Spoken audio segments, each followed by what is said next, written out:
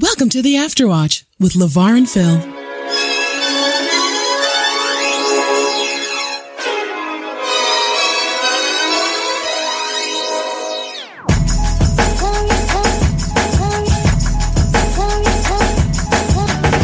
Welcome back to another episode of the Afterwatch, the podcast where we talk about movies and TV shows, that full spoiler conversation you have after you watch something you love or hate. I am Phil. And I am LeVar. On this episode, Philip, you know what we're talking about? I'll tell you. I was like, what are we talking about? Without Remorse, starring... With a Vengeance. No, joking. Sorry. What's the title again? Without Remorse, starring Michael B. Jordan. Without Remorse, this takes place... Yeah, who's that? This takes place in the Tom Clancy world of Jack Ryan. Yeah. Stars Michael B. Jordan as... What's the guy's name? John Kelly. John Kelly. Also stars Jimmy Bell, that people may know from Fantastic Four, the fourth movie. Where he plays the Thing. He's been in better movies as well. And Jodie Turner-Smith from Queen and Slim. Mm. Yeah. That chestnut. Yeah. So, my sister and I watched the trailer for this movie, Phil. Right. We're sitting down in the family room. I watched the trailer as well, too. Yeah, we sat down in the family room. We watched the trailer. We saw the trailer. We saw this man set a car on fire that had some kind of guy in it. And then he entered. Michael B. Jordan entered the car that was on fire after he set it on fire. Sat down, had a conversation with this man. And we saw, oh snap, this movie's going to be hype. Yep. Oh my goodness. Michael B. Jordan, the action. Who would have thought that would have been the best part of the whole movie? Okay. And after spending, almost 2 hours watching this film, we would have walked away saying, meh, kind of boring. And I know I'm the negative one on this podcast, and you like starting positive, but I'm not going to. The Jodie Turner-Smith, who I'm sure is a wonderful actress in many other films, here was kind of stiff. She falls flat. Flat. Kind of boring, kind of annoying, kind of emotionless, which is not good. Didn't really like the movie, Phil. What did you think? Okay, well, I thought our challenge for this movie was to watch the first 10 minutes of it and say what if we would continue watching it, because we weren't sure about it. But I ended up watching the first 30 minutes of it, and actually, to tell you the truth, I would have watched the whole thing. It's just I was watching late at night, so I didn't get a chance to finish it. But so I would have watched the whole thing. Where did you end off? I don't remember what the 30-minute mark was. Where did you end off? Because initially when we talked about this, when we were planning out the show behind the scenes, we're like, okay, watch the first 10 minutes, and then we'll say that's going to be a review and see if we can watch the whole thing. I had already seen it at that time, though. As a thing. I don't know if you already seen the whole thing. Yes, you had seen the whole thing. Yeah. But the thing is, though, you can't stop at 10 minutes because the movie doesn't get moving till about 30 minutes. Okay. So I got to the point where I literally got to a point where he's going back to his family's, he goes back to his slain family's house. Okay. And he's crying out. He's lamenting. Yes. He's tearing his clothes and putting on sackcloth and ashes. He's mourning. He's mourning his lost wife and his unborn child. Right? So that's technically when the movie is going to start kind of moving. I would say that's an inciting incident, but I think something else happened before that. No, it's the beginning of it's the end of the first act moving into the second act. That's the section that I got to. Yeah, I'll start off with the first 30 minutes then, just for your sake, because like I said, when we discussed it, I had already seen it when we discussed this, and I wanted to get your impression from the first 10 minutes. But you saw the first half hour, which is good. At least give you more to kind of work with. Here's my issue: all that you just described seems incredibly forced and standard for these movies. It's like when I watch the 13th Hour and some other military based movies. It sets up with a long distance call between a husband and his wife, and of course the wife is pregnant or has a young child at home, so automatically that character is going to die, or something traumatic is going to happen to that character. And so it felt a little bit forced here when he finds out that his wife is pregnant, and then they murder his whole family, and then he's off going to go out for revenge. Same thing with John Wick. Same thing with, I don't know, G.I. Joe, whoever. So it's a little bit played out a little bit. By the same token, I wonder if they can do a little bit better. You can do the same thing over and over, but do it better. Yeah, they could have. Here it seems a little bit forced, but I'm not going to crucify them for that. I like Michael B. Jordan. Unlike one of our mutual friends, I like Michael B. Jordan. I think he's a talented enough actor. I think he's doing good things in terms of producing films and making things that he wants to make. He's one of the producers on this film. I know there's people who are Tom Clancy fans who have an issue with the film. I don't read Tom Clancy books, so I have no clue about that. Yeah, they seem kind of boring to me. I don't know. Don't kill me. They seem boring to me. I'm watching Jack Ryan. I'm in the second season. I'm liking it. Well, it's political thrillers, right? Yeah, and I like political thrillers. I can watch a movie full of dialogue. It's not an issue for me. If it's interesting, if the flow, it's like listening to rap music or singing. It's it's a cadence, how they flow, how they say what they say, and what the subject matter is, right? So the first 30 minutes, I can't remind me. The first 30 minutes, did they go on a mission also to somewhere? Yeah, no. That's you mean the first mission where the first mission, right? They went somewhere and that's at the very beginning of the movie. Okay, the opening is actually kind of cool where the guy's he's drinking water, from some open water that's in the building, gets dragged into the pool. Another guy gets sniped. I thought that was actually a very effective opening scene. Yeah. To show that these guys are it's to set up these guys are hunters. Yeah. These guys are actually deadly guys who eventually gets hunted themselves. Right. And I thought that was actually really that was actually a good starting point. It's something I hadn't seen before. I've seen people get walking down the street get assassinated, but just it is very reminiscent of the wild. When you see an antelope drinking, from a lake, and then alligator comes out and grabs and pulls it in. Is very reminiscent of that. And I was actually, that's kind of cool. That's kind of cool to set up how deadly him and his people are. No, but that's smart. That's what you're supposed to do. That's why when some of these people gets assassinated themselves, it adds a little more impact because these guys are supposed to be efficient killers who are now getting efficiently run over and killed themselves. Yeah, so the run over thing was brutal, but I thought that was pretty brutal.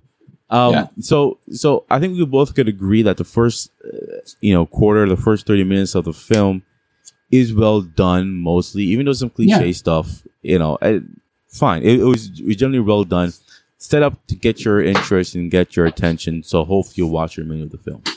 But like I said, my sister and I, we watched the remainder of the film. And it's not that level of hype throughout. There's a lot of dialogue, which is fine. There's a lot of obvious. It's obvious who's who and what's what and what's where. So you know who the big bad is almost by the second time you see him. Like I said, unfortunately, Jodie Smith-Turner's character is just flat, just flat. And unfortunately, and without trying to crucify anybody, I when I watch a film, you want to see that actor in that role, and not necessarily think anybody else can play that role. When Keanu Reeves did Neo, it would have been cool to see this person, but Keanu Reeves is Neo. Right. True. Keanu Reeves is John Wick. Even though Will Smith was considered to be Neo. Yeah. I could. Neo belongs to Keanu Reeves. So, and I know that Jodie Turner-Smith's character isn't, the central piece in the movie, but they could have found anybody to do it. Right. They could have found anybody. She didn't bring any life to it or anything, which is unfortunate. Jimmy Bell did a good job. It would have been awesome if Angela Bassett, but she couldn't be that young. But, that's the first thing that came to my mind because Jodie's character is actually the niece of what's his name? So John Greer. Yes, that was John Greer, right? So I thought, okay, that's a cool connection. Boom. Jamie Bell did a good job because you didn't know what side he was actually on, and then you realize, oh, he's a good guy. He's just a jerk. So that was cool, but I might have spoiled that for you. Sorry, but but sorry, I missed that. Sorry. Okay, good. All right. So, but yeah, so the movie doesn't get better after the first 30 minutes. It has one or two peak scenes, but it doesn't improve. It's kind of lackluster. It's kind of bland. It's kind of boring.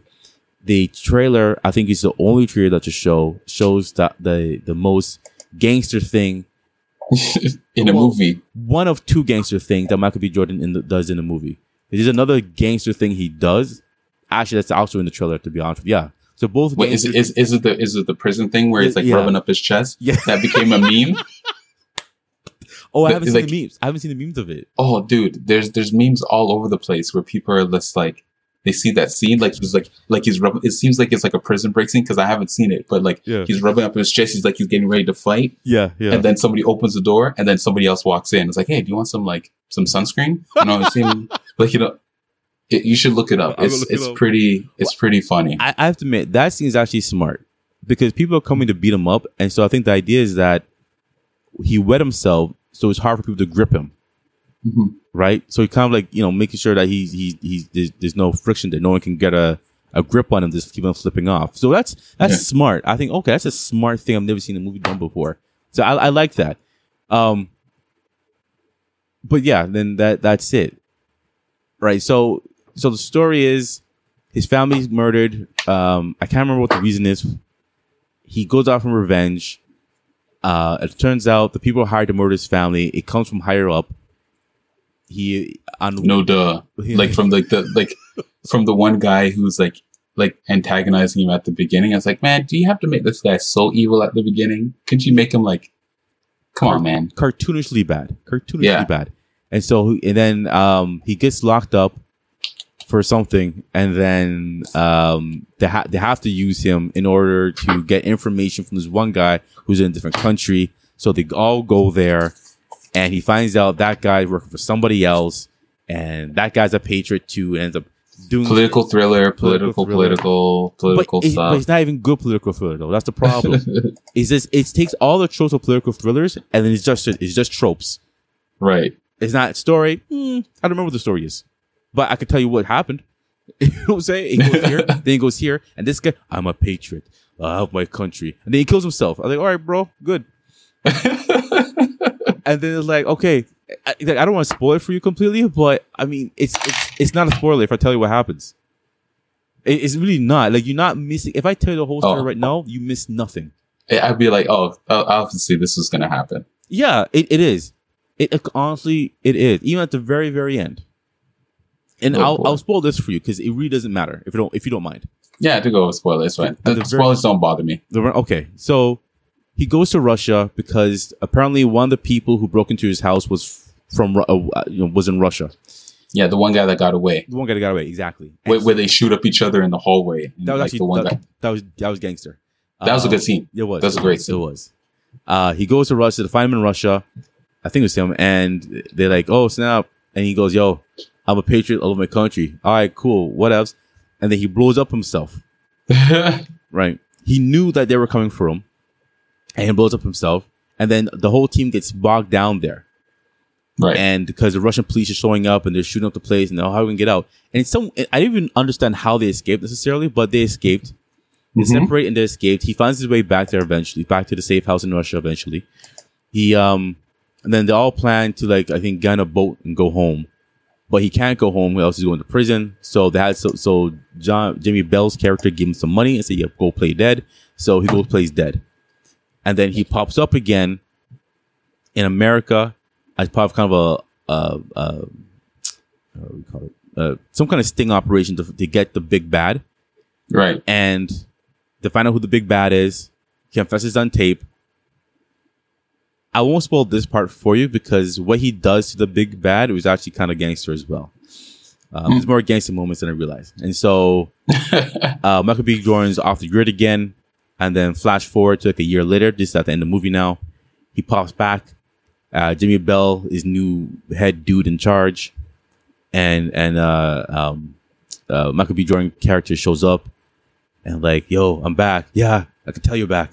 And then they're both like talking, and then all of a sudden, yeah, I think we start a new agency, and we can call it, I don't know, Rainbow or something. Can't remember what it's called.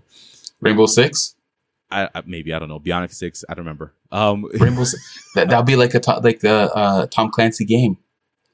I think it's Rainbow Six. I can't remember. I think it's Rainbow something. I don't remember exactly. Oh my goodness! But this is the genesis of Rainbow Six. But the thing is, though, he says it, and then he gives a new name for himself, and he says it in such a way as if I'm supposed to know and care about this. Like I'm John Clark. Yeah, it's like when like it's something that people who read the books probably would understand and know and be impacted by. To me, it meant nothing to me. The way they set it up and the way they performed it, like, yo, my name is now John Smith of Rainbow Six. Like, all right, so what? Shoot. Big deal. I don't. This means it's going to be a sequel? Oh, is sequel things? Oh, okay, sequel. All right, good. They're going to make a game with Michael B. Jordan as a title character. I'm calling it right now. Well, you'd be interested to know, Michael B. Jordan is actually in Love, Death, Robots as well. Is he? Yeah, the second season? Yeah, second season. He produced one of them. Oh, snap. He's actually, it's kind of gangster, actually. All right, yeah, cool. So long short of it is this, not to be long-winded with it or not, with the movie, is just that it's not, even though it has a handful of gangster moments, it's not terribly interesting. I don't remember what the really story is. It's kind of, it is predictable.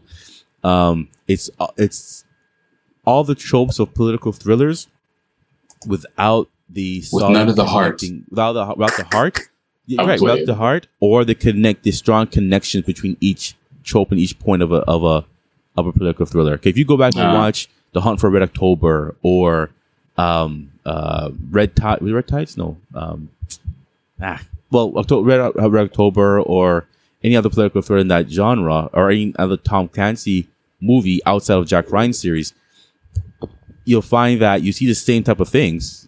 There's always somebody who betrays, someone, whatever. But at least the connecting thread is solid enough to hold your interest from point to point.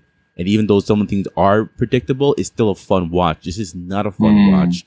It is very predictable. I will say this: the right elements are there. The execution was lackluster. I am finished. Okay. I have spoken. It's like for Mandalorian. That's funny. I have spoken. All right, well, it's cool. So, question is, are you going to finish watching it? I don't know. We'll see. Okay. We'll see. We'll see if I finish watching it. Like I said, I'm doing a lot of like side projects right now, so maybe there's a higher chance that I'll probably watch it just to finish it. But it's not a must see. It's not a must see.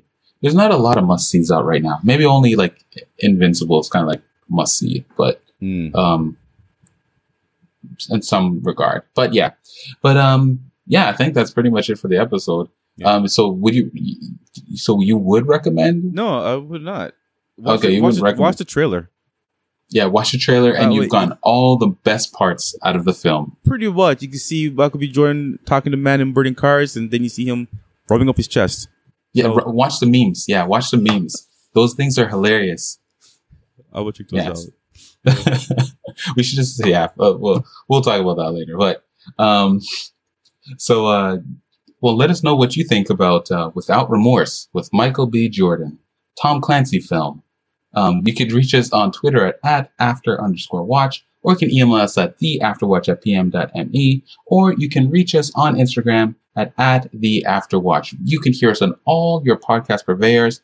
We want to have a conversation with you as we are watching films so that you don't have to, if they're bad. But if they're good, then we'll tell you to watch them. But so that's it for us today. And always remember, the Afterwatch rocks the world.